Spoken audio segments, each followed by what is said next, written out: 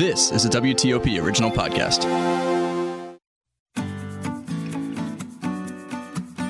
Welcome to another episode of The Vine Guy, a WTOP news podcast. I'm your host, Scott Greenberg. In this episode, I chat with Lucas Payà, the former wine and beverage director for José Andrés ThinkFoodGroup, where he was responsible for overseeing the wine and beverage program for all 15 of José's restaurants in the United States and abroad. But now in this new role, Lucas has demonstrated a genuine passion for sherry, consistently promoting the Sherry by the Glass offerings and education. And I'm very excited to learn more about sherry myself. In 2016, as a matter of fact, Lucas was appointed to the House of Lustau, U.S. National Brand Educator, and he's been very instrumental in educating both consumers and the trade on the versatility and full range of premium sherries. Lucas, welcome to the Vine Guy podcast. Thanks so much. Hello, everyone.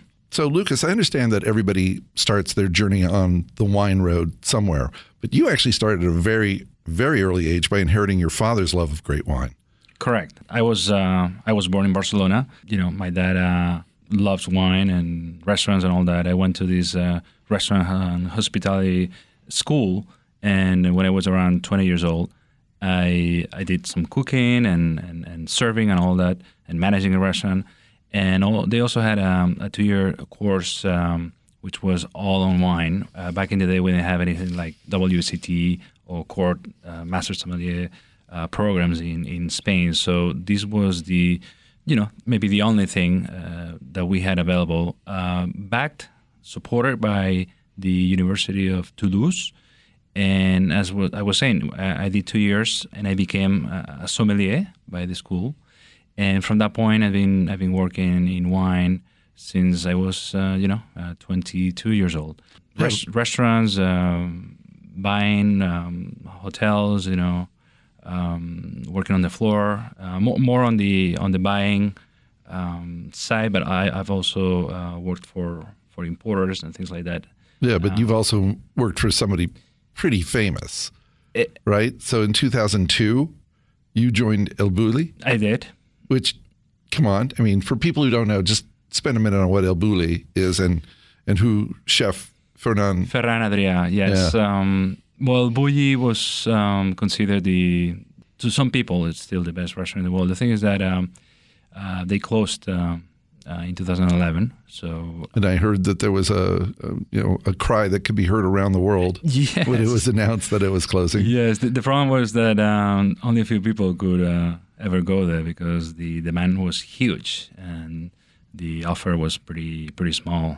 They say about 2 million people wanted to go there yearly, and only about 7,000 seats were available per year in any given season. Right, I tried.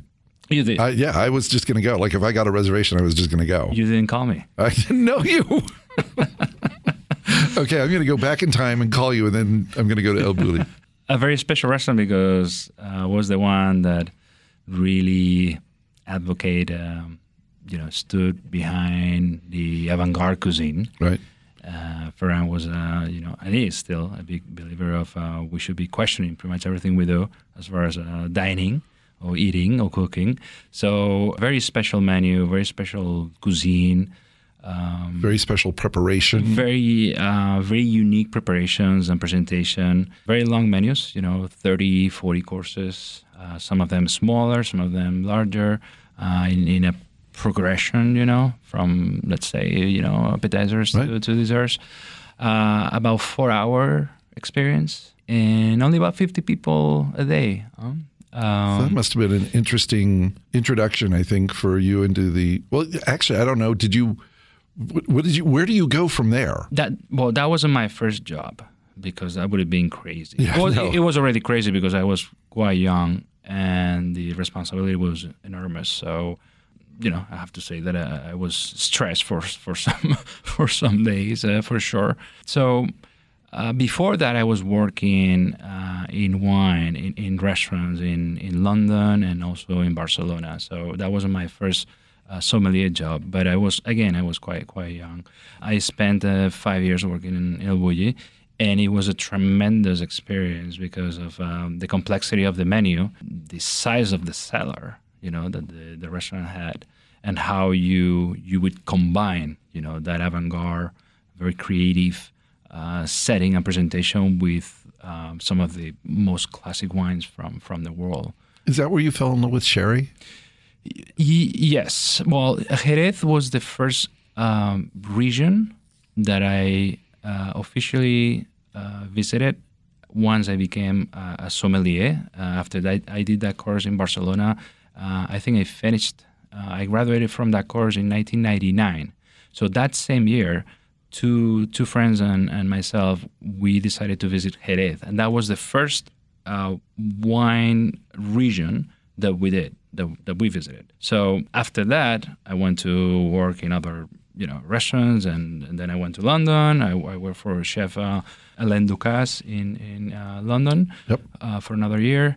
And then I finally went to El Bulli. And then El Bulli had one of the most impressive Jerez selections back in the day. I'm talking about 2002, which is when I started. The restaurant had a great list way before, but that was when I started. And Julie Soler, who was Ferran's partner, actually the person who brought Ferran to El Bulli and kind of like asked Ferran to stay there and become the chef. The legend that he did. And the legend. So Julie Soler, who was a little older, he suddenly passed away a few years ago, but he was a little older than Ferran, and he was a really phenomenal wine connoisseur, and he had built this amazing wine cellar. And among Julie's favorite regions, no question, was Jerez, Burgundy, Piedmont, Priorat, Rioja. Right, all famous. Jerez was, I would say, top three for sure. I should probably tell our listeners the way that you're pronouncing it, right? But it's actually spelled Jerez. But correct. You say it Jerez. Jerez. Yeah. Jerez or sherry. I mean, you can either way. It's it's the term for referring to the city, the capital city in the region, and also the wine region itself. So Julie was a tremendous supporter of those inspiration. wines. And I have to say that in the most avant-garde restaurant in the world, where you were enjoying these crazy preparations from, by Ferran Adrià, every single table, every single customer in El Bulli coming, to experience that 4-hour menu was offered either a glass of cava, cava right, sure. brut or brut natur, right.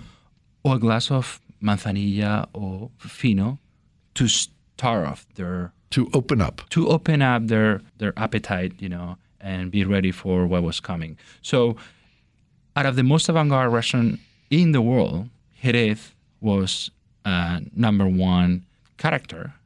Jerez was a very important, subject that was, yes, recommended to everyone. Not all the regions were always recommended to everybody, but Jerez was absolutely one of them, one of the few that were recommended on a daily basis. So then after your stint at El Bulli, you get a phone call or somehow you get recruited to come to the United States and become the wine and beverage director for who is arguably now the most famous chef in the United States. So you seem to have a knack for, working with some of the top people in the world. I'm a magnet for personalities. That's right. José Andrés from the ThinkFoodGroup. And you became responsible really for overseeing the wine and beverage program at all of his After 5 years at El Bulli, I decided that it was time for me to move on. And I asked, what's next? Yeah. After working, what is next? After working at the most famous, renowned restaurant in the world, so I said I have to do like a big move, and a big move for me was going overseas, and going somewhere else, and that had to be New York City. So that was a new challenge, right, and a big one. So I decided to leave El Bulli and then try to find a job. And I worked. I didn't think you have to try very hard coming from El Bulli. Well, it took me a few months, conversations with several people, but I finally came across this very important guy called Eric Solomon. Yeah. He's from Charlotte. Yep.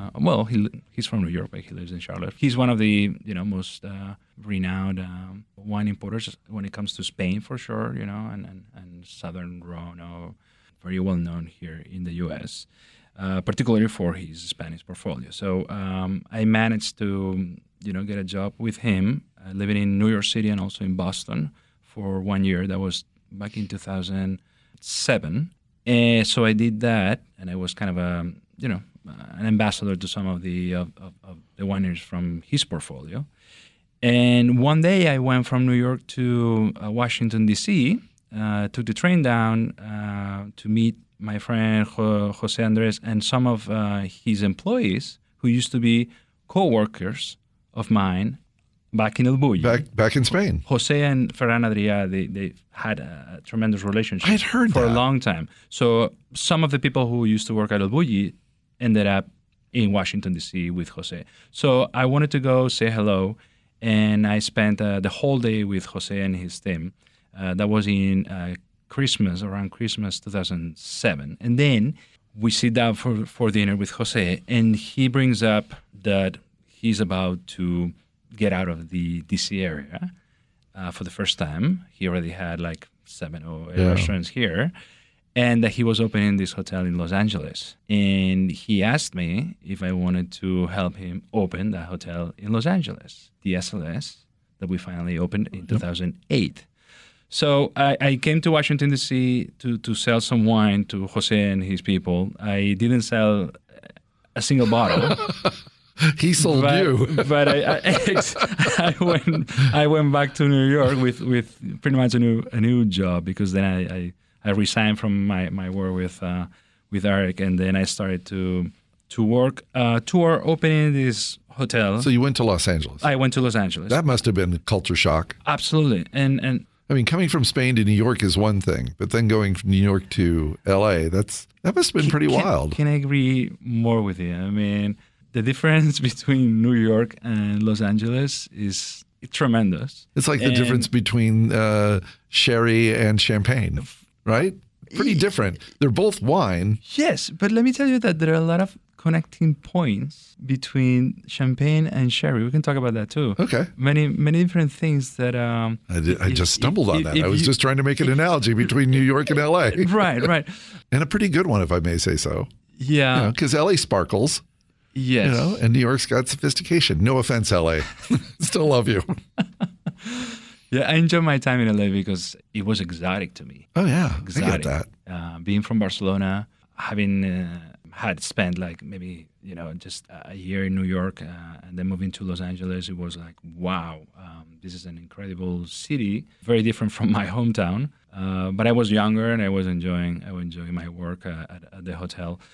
So I became the beverage director for that hotel. I was working for José Andrés, but I was kind of like focused on that SLS in Beverly Hills.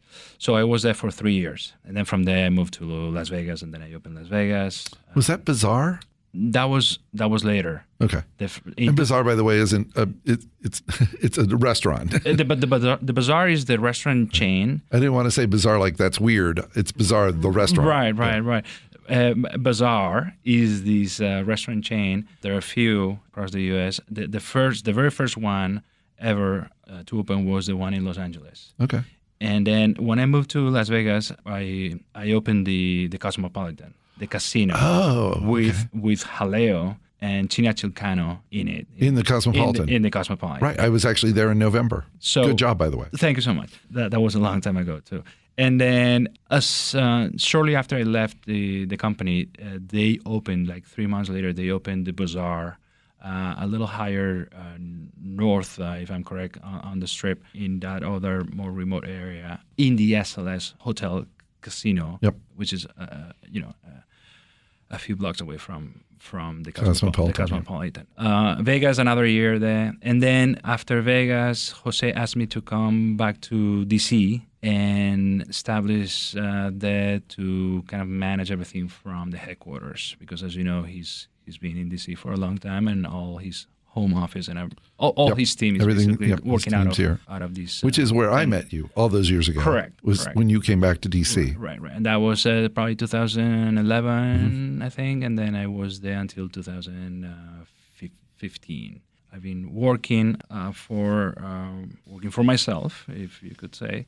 But all that time, though, that you were with José, whether it was in Los Angeles or whether it was in Las Vegas and even back here, you were still in love with sherry. I mean, you were still a huge fan. Correct. An ambassador, if you will, an unofficial ambassador of sherry. Yes, because again, I mean, that was the first wine region I ever visited, and then all my work through El Bulli before, and then Eric Salmon didn't have any wine from Jerez back in the day. Now he does. Thanks to you. No, I don't think so, but he's got a really nice, producer. And then, of course, along the 7 years that I worked for José Andrés, pretty much not all the restaurants, because they're all very themed. Right. Many of the restaurants that were offering more Mediterranean cuisine, or whatever, or the Spanish tapas, more Spanish tapas, or a small portion. All of them did and still do show sherry selections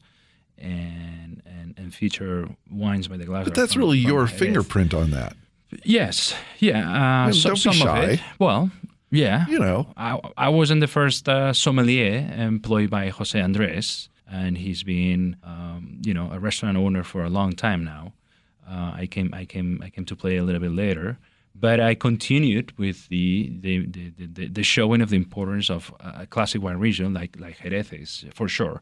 And it gave me the opportunity to showcase, producers and different wines from Jerez. Because the thing with sherry is that, and possibly what makes sherry very special and different from any other wine region, is the diversity that you can find out of it. Tell me about that. Why is sherry such a special wine region? Because you can have wines on one end of that spectrum that could be maybe very possibly the driest wines you're going to have at that particular occasion. And following that glass, you could have another wine coming from the same region, falling on the other end of the spectrum, that it could be possibly the sweetest wine you're going to try on that same occasion. So you have a region that covers so much ground as far as styles and type of wine, that if you are to enjoy one Jerez every single day out of the year, you could be pretty much having very different wines. Every single time? Every single time, because of the variety that is being produced. Where is the Jerez? Did I say that almost right? Jerez, yes. Where is the Jerez wine region located in Spain? The southernmost part of the Iberian Peninsula. Okay. So it's down south in the Andalusia community, or Comunidad Autónoma, but it's in Cádiz province, which is the one that kind of borders with Africa across the Estrecho de Gibraltar. You have the Gibraltar. Estrecho de Gibraltar is I think at its narrowest point only about 9 kilometers, something like that. Okay. So literally just across the strait, as we would say. We would call it a strait. Africa is just could around the look corner. Right across. You see Africa from Jerez. Okay. From Cádiz and from the area, particularly the Atlas mountain range, a beautiful one in Morocco. Sure. So you can see the Atlas range in the distance across. Correct. Across from Jerez. From Jerez. Okay. So it's a low latitude, so an extreme wine region because of that, latitude being so on the border, literally. I mean, you can make wine a little bit farther south, like Morocco and all the northern African countries produce wine, the Madeira Island or the Canary Islands. Sure. But it's a quite extreme latitude as far as wine growing, and a very very specific climate, very specific grape varieties, and a very specific production method and aging method. So let's talk about that. How is sherry made, and what grapes? See, this is where I want to learn. I know we're gonna talk about the courses that you're going to be teaching a little bit later on, Fantastic. And I'm going to be taking one of them. Fantastic. But give us a quick 5-minute primer on sherry. Like, what grapes are used in sherry? How is sherry made? And I'm sure that I'm asking a very loaded question because I'm sure there's a lot to it. There is a lot to it. It's the hardest thing they ever asked me to do in my professional career was to teach sherry in only 30 minutes. That's why our courses are about 2.5 hours. But I'll give you a 5-minute background. Sherry is a wine that shows tremendous diversity, for sure, because of the different methods of production, and also because of 3 different grape varieties the wine is made from. But most of the wines are made from one single grape variety, which is Palomino, Palomino Fino. Palomino. Yes. Okay. And then the other 2, which are Moscatel and Pedro Ximénez, Moscatel de Alexandria and Pedro Ximénez, those are more to produce sweet wines. Okay. These are wines, sweet wines. But the production of those is quite small. Palomino's the Palomino main is one. The virtual queen of the region, Okay. covering pretty much 95+% of the vineyard surface. The thing with Jerez is that it's one of those fortified wines of the world. Port, Madeira, Marsala, the famous sweet wines from southern France, or even a Muscat from Victoria in Australia is considered a classic fortified wine these days, right? So there are other as historic fortified wine regions or fortified. And fortified means wines, which involves addition of alcohol sometime I like that idea. in the process. So the wines are fortified by this extra alcohol, grape spirit, that is added along the process. The thing with Jerez, and that kind of sets Jerez apart from any other classic fortified wine region, let's take Port as an example. Okay. The thing with Jerez, and if we compare it with Port, is that addition of alcohol, that fortification, only comes to play once the ferment has complete. It's done. In Jerez, when it's done. So you are adding alcohol over a dry wine. So you've made a still dry wine. Correct. Okay. And then you add alcohol to it. Right. The sweet wines from Jerez are the exception, but there's a very small portion of that produced. I always thought all sherries were sweet. Correct. Let me get to that. Port, on the other hand, you add alcohol after 2 or 3 days of extraction and maceration of the red grapes, and you actually arrest the ferment by the addition of alcohol, and Port by nature is a sweet wine. In the case of Jerez, for the majority of the production, the wine is dry or bone dry after being fortified. The thing with Jerez is that, I try a lot of sweeter Jerezes. And yes, that's true. A lot of sweeter Jerez is being produced when at the end of the process, typically at the end of the aging, maybe 5, 10, 15 years later, some producers decide, because they have certain demand, they decide to add a little bit of sweet wine into this balance of very dry or bone dry wines. Okay. And that's what it's called the blend category in Jerez. And those are the sweeter wines that I associate. We associate with certain profile of consumer, and don't get me wrong, still accounting for 50% of the global sales. So, yes, a lot of sweeter Jerez is being made and consumed still today. But a lot of the original wines being produced are all dry or bone dry. And it's only at the very end of the process that some of them decide to make sweeter Jerezes and add a little bit that's afterwards. Correct. Most of the sherries are bone dry. Correct. This is fantastic. From Palomino. And I can't wait to take this course now. And then some decide to make sweeter wines with the addition of these sweeter blends. And this is usually Palomino grape that we're talking about. The 2 wines that I brought today they're 100% Palomino. Okay, so we're going to get to that, but I want to talk a little bit more about now your role in the world of sherry, and particularly with Lustau. Lustau. Yep. Yes. And you're now the brand ambassador with Lustau. Yes, the educator. Educator. They call me. But it's gone beyond that, because I understand that you actually even have created courses. We got with Lustau. I've been collaborating with that winery in particular for a long time, maybe 6 years now. And when I left José Andrés, That was 2015-ish. Exactly. We started a more intense work together, and we saw that there was a niche or a need in this market for some education, that you couldn't find any program or schools. Wine schools have been teaching Jerez for forever, but you couldn't find any more like precisely focusing on the region, and obviously you couldn't find anything official. So what we did is we went to talk to the Consejo Regulador, which is the regulatory body, the Sherry Council in Jerez, and offer them a collaboration between Lustau, myself, and them to create a program that would carry some certification. So everything we do is with the approval from the Consejo Regulador, and whenever you pass this test, you're getting a certificate that is signed by the Sherry Council. So it's the only certification for the wines from this region outside of Spain. Wow. And we've been doing this in the U.S. and Canada for 4 years now. And we certified about 3,200 people so far, about 1,000 people a year. Soon to be 3,201.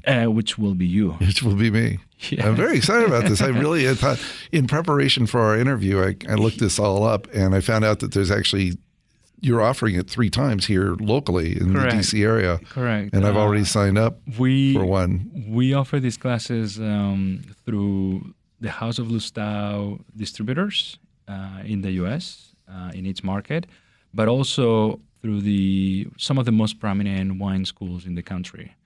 And here in Washington, D.C., which is where I live, by the way, we've been giving these classes out of Capital Wine School, which is literally like 3 blocks away from where very we close to where we're sitting right now. Yeah. And as you well said, this year, 2020, we're going to be giving 3 classes. First one will be locally here. You're giving a lot of classes everywhere. Here. Yes, because in order to I saw your travel schedule. In order to teach 1,000 people a year, you have to travel a lot back and forth. So yeah, I'm visiting a lot of states in the U.S. Actually, I think I'm only missing about 10 out of the 50.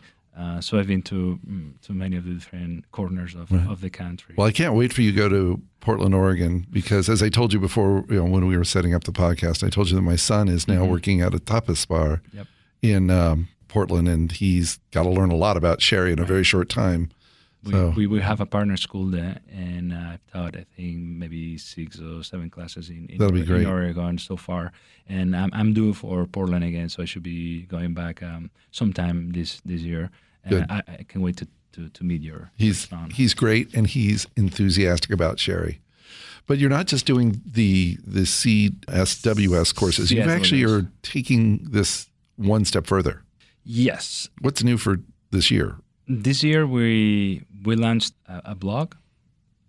It was second half of last year, but going strong this year for sure, which is sherryjourney.com. Sherryjourney.com. Yes. Okay. And there we explain a lot of the work that we've done over the last 4 or 5 years with Lustau. We've done 5 different videos with chefs, again, from different cities. The one in D.C.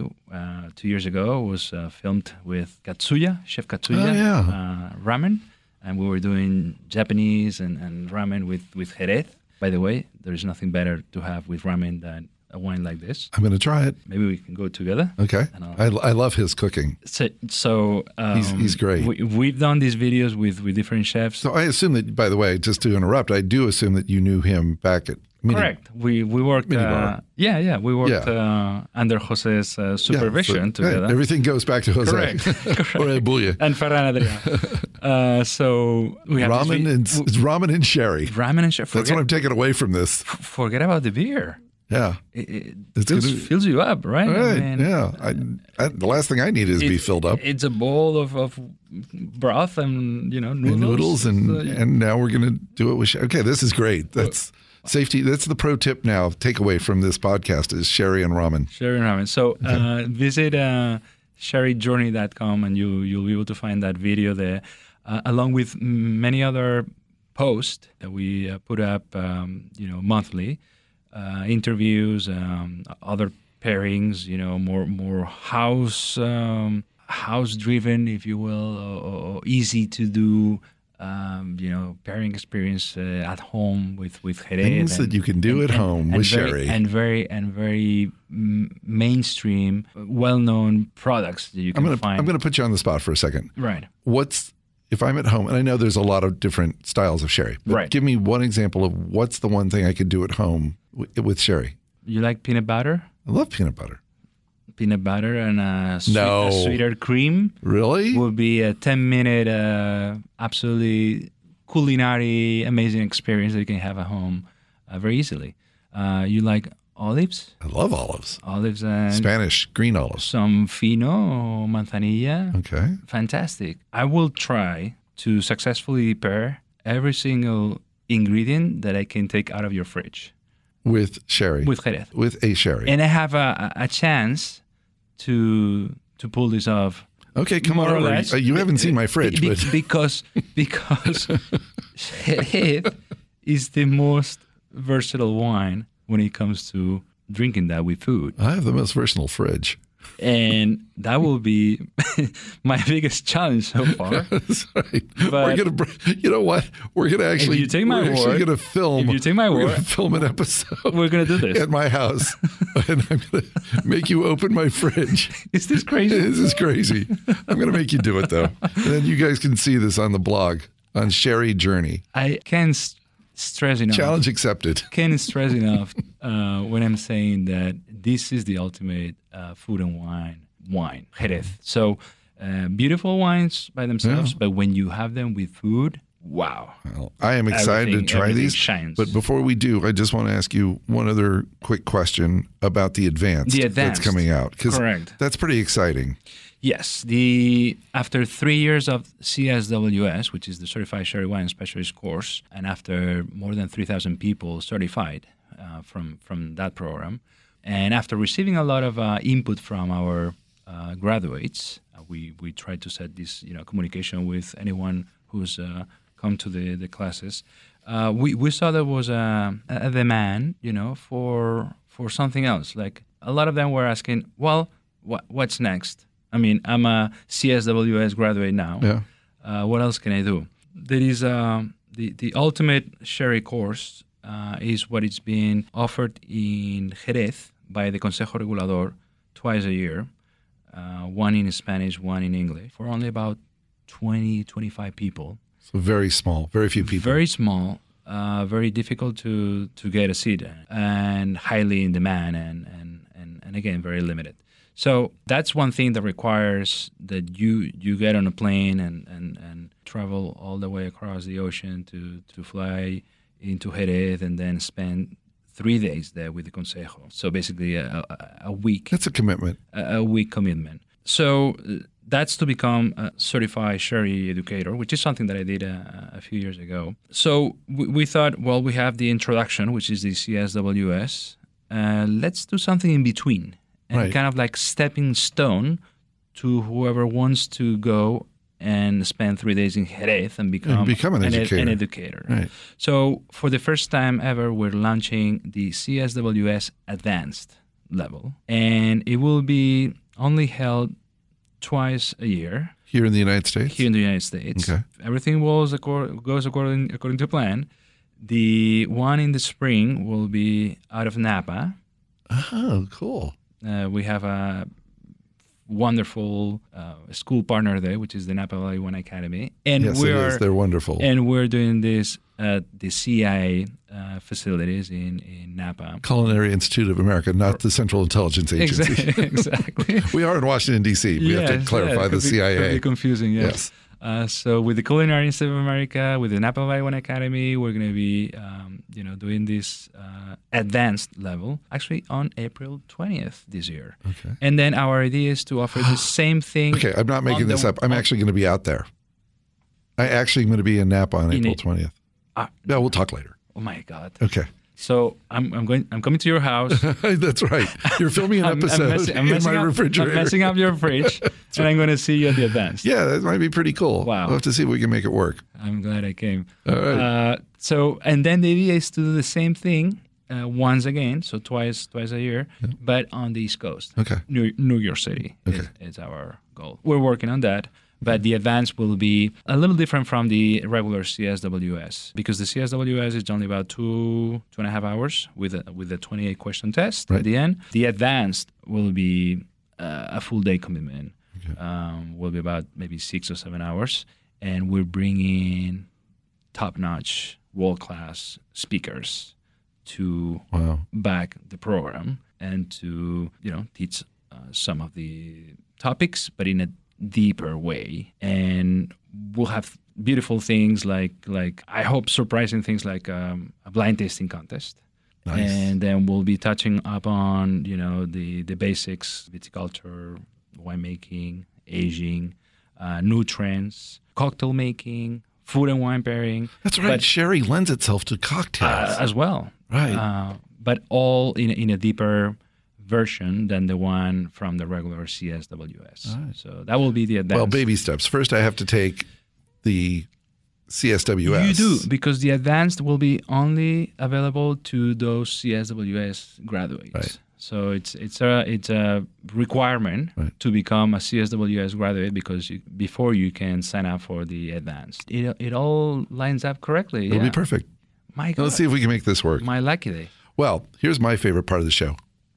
We get to now taste the sherries, and I'm really excited about this. This is going to be great. So tell me about the first. Now, two very different styles. I'm just looking at the glasses, by the way.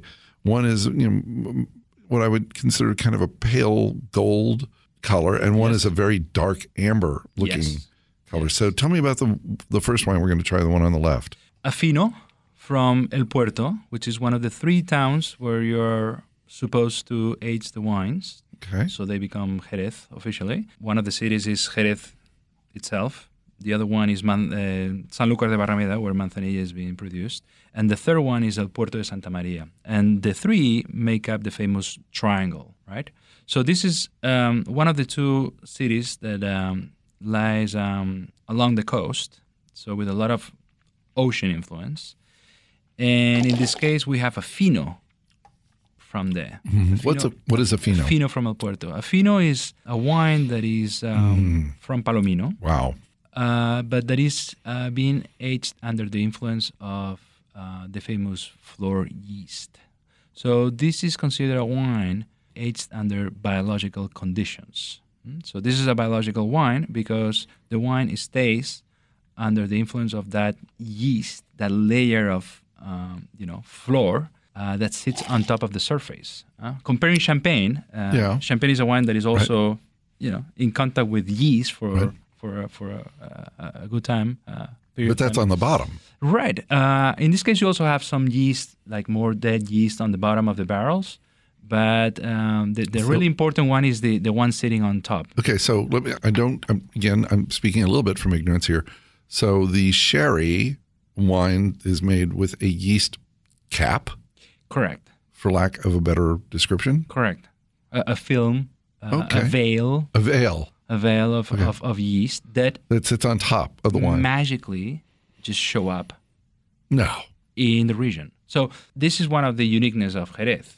You have a wine that is only fortified up to 15%, as Finos are. Okay. And at this 15-ish percent of alcohol, that's the ideal environment for these flor yeast to thrive. Okay. So these wines that are sitting in this cask, shortly after they're put in cask, even in tank before, but these wines at this around 15% as ABV will be showing, this layer of yeast only after a few days. They will be covered by this local indigenous yeast. And it just happens. And the yeast, if you do it properly, will stay on top of these wines for potentially a long time. Like in this case, this Fino is a 5-year-old average. Everything is average here because there's a lot of blending throughout the process. Okay. So there's no vintage sherry. So this is not much. Okay. It's all a blend of more like a Solera kind of a concept. It's a Solera aging. So everything is kind of like an average calculation of age. In this case, 5 years under the influence of this flor yeast. And what the flor does is, of course, exchanging attributes with the wine and transforming these wines into these very unique Finos and Manzanillas. And what the flor does among some of these things is to protect the wine from the oxygen. And that's why you have a wine, compared to wine number 2, that is completely pale. because of the kind of reductive on the nose. So it is a little reductive on the nose, but the floor protected the wine in that barrel for 5 years from any oxidation. So here's something kind of weird that I noticed about putting this wine in my mouth, right? I was not hungry at all when we sat down. And I put this wine in my mouth. Now I'm hungry. What? It's lunchtime right now. But it's bizarre. I've already eaten. I'm not hungry at all. But this just feels like my palate has opened up. Savoriness. It's savoriness. Right. What would you pair this with? In my refrigerator. This is a I have to open your fridge first, but this is some of the driest wines you can find. It's bone dry and it's delicious. I'm just curious, what would you serve this with? This will be ideal with some of your appetizers, your starters, or the first thing you think of eating, and that could be like some snacks like olives or anchovies or some oysters or sushi or any seafood. I was thinking anything deep fried. Right. I was just thinking like little fried anchovies. Oh my God, that would be ideal. That would be just amazing with this. Anything savory, anything crisp, thing like from the ocean, of course. Yeah. And this does have a touch of salinity in it, by the way. Correct. These wines from El Puerto, they all show, because the water is so close. They all show these almost seaweed, oyster shell, kind of that salinity, that oyster, right? Iodine. Iodine.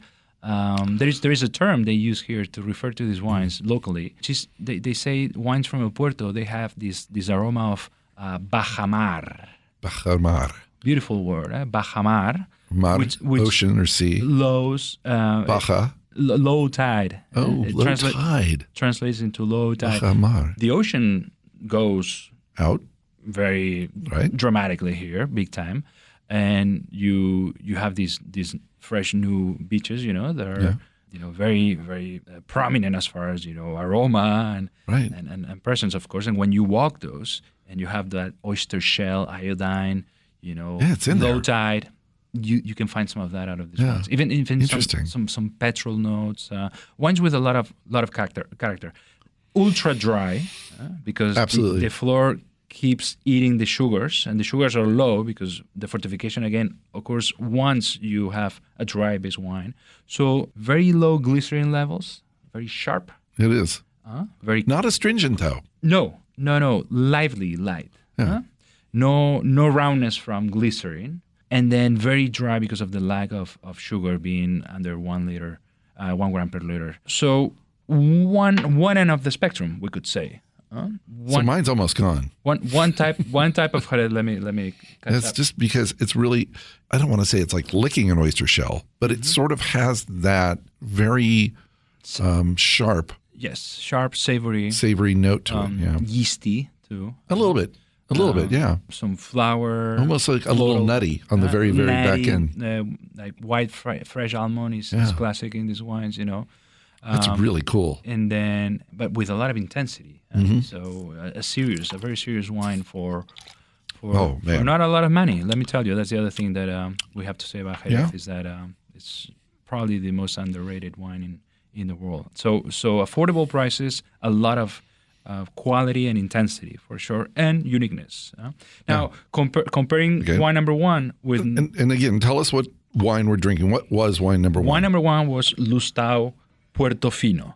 So that's it. And there's no vintage, obviously, because it's a Solera. A Fino aged in El Puerto de Santa Maria, one of the three towns, one of the two coastal towns, made by Lustau, and about a 5-year-old average Jerez. Can you give me an idea of what this would range if I went to a wine shop and retail? Maybe 15. No. Maybe 17, something like that. Under $20. Under 20 for that whole bottle, not just the glass. No, 750 ml. Wow. So that's a lot of joy. Now, by the way, how long if I were to take it out? And do you serve them cold? Yes, Fino's typically like white wine.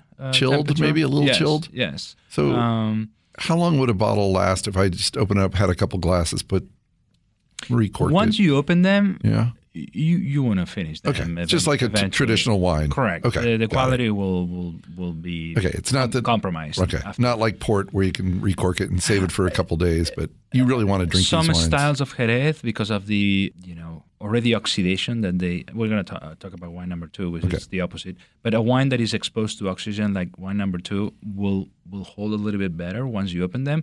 But I mean, don't take a whole week to finish a bottle of Jerez because it's just a 750. I would drink. Why not? I would drink out of magnums. Right, I'll just open the fridge and start pairing. Yes, you will have an opportunity to finish those bottles pretty much on any given day. So that was wine number 1. Yes, wine number 2, very different. I mean, right off the bat, the aromas coming out of wine number.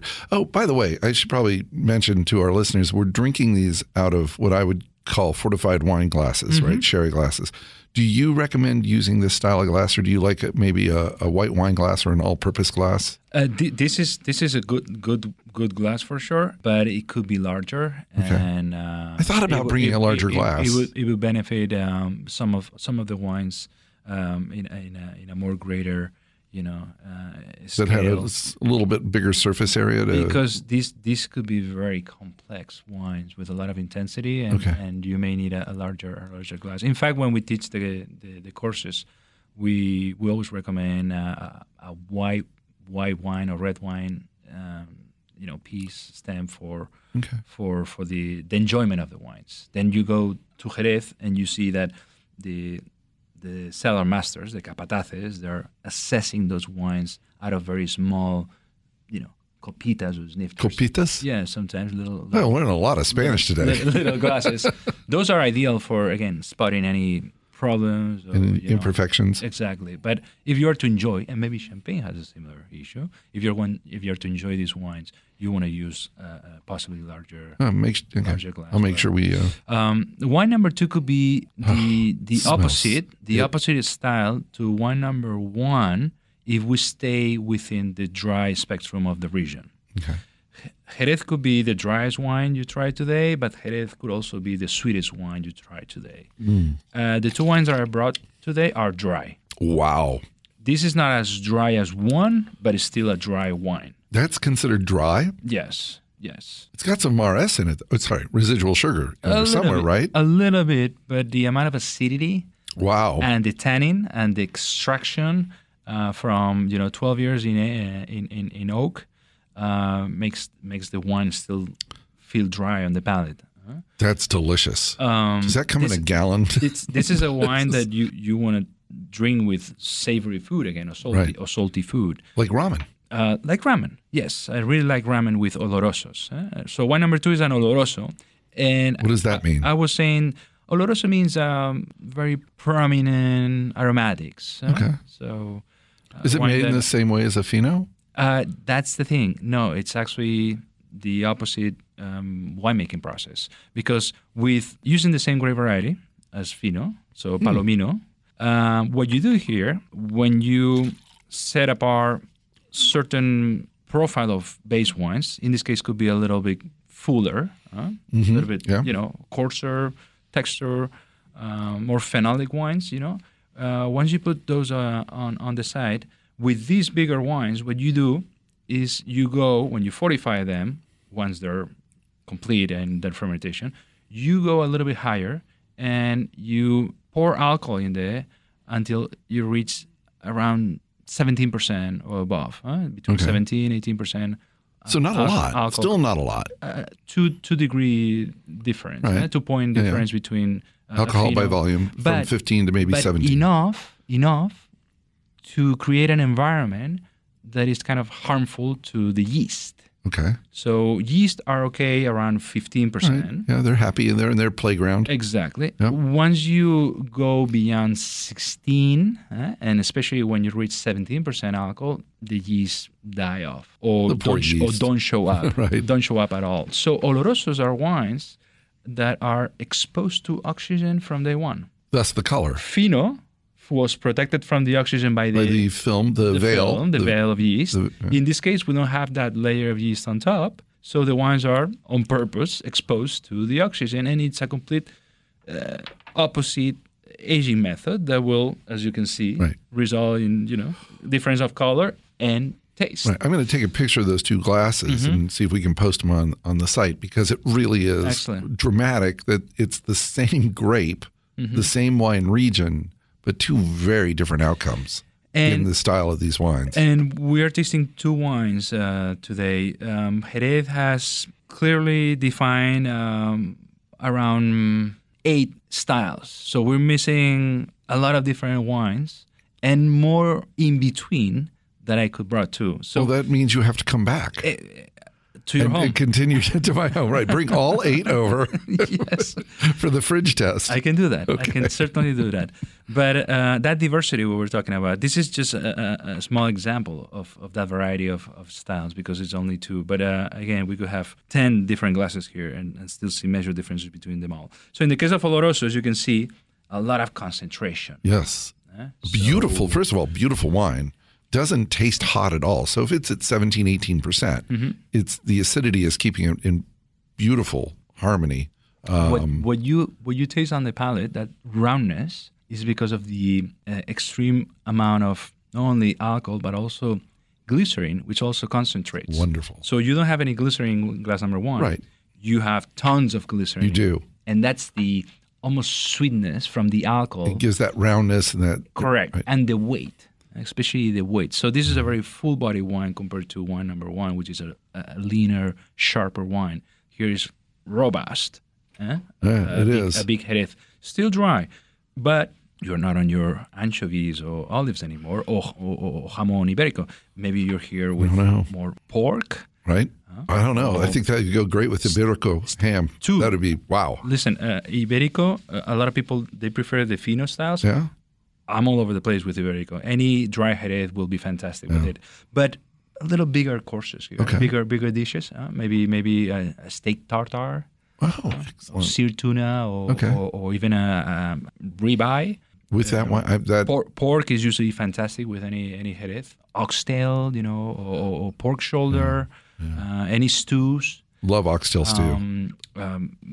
Something like ramen, with that pork broth. That would be killer with that. Right. So we're course number 3, maybe. Right. So we started here. We may be having a different sherry in between these two, and then we can have another 1 or 2 for the next courses. I'm going to ask a question I think I know the answer to. Have you done a sherry dinner where you've taken people through a flight of sherries in a progression of courses?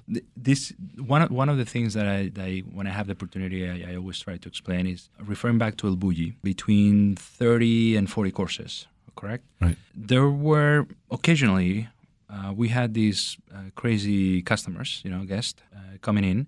There was a lot of debate around what was good to drink at El Bulli because of the enormous complexity and texture and diversity in the menu, in the dishes and all the preparations. So some people went from champagne, some people, preferred more white wine. Some people say, no, I'll have my Priorat from course 1.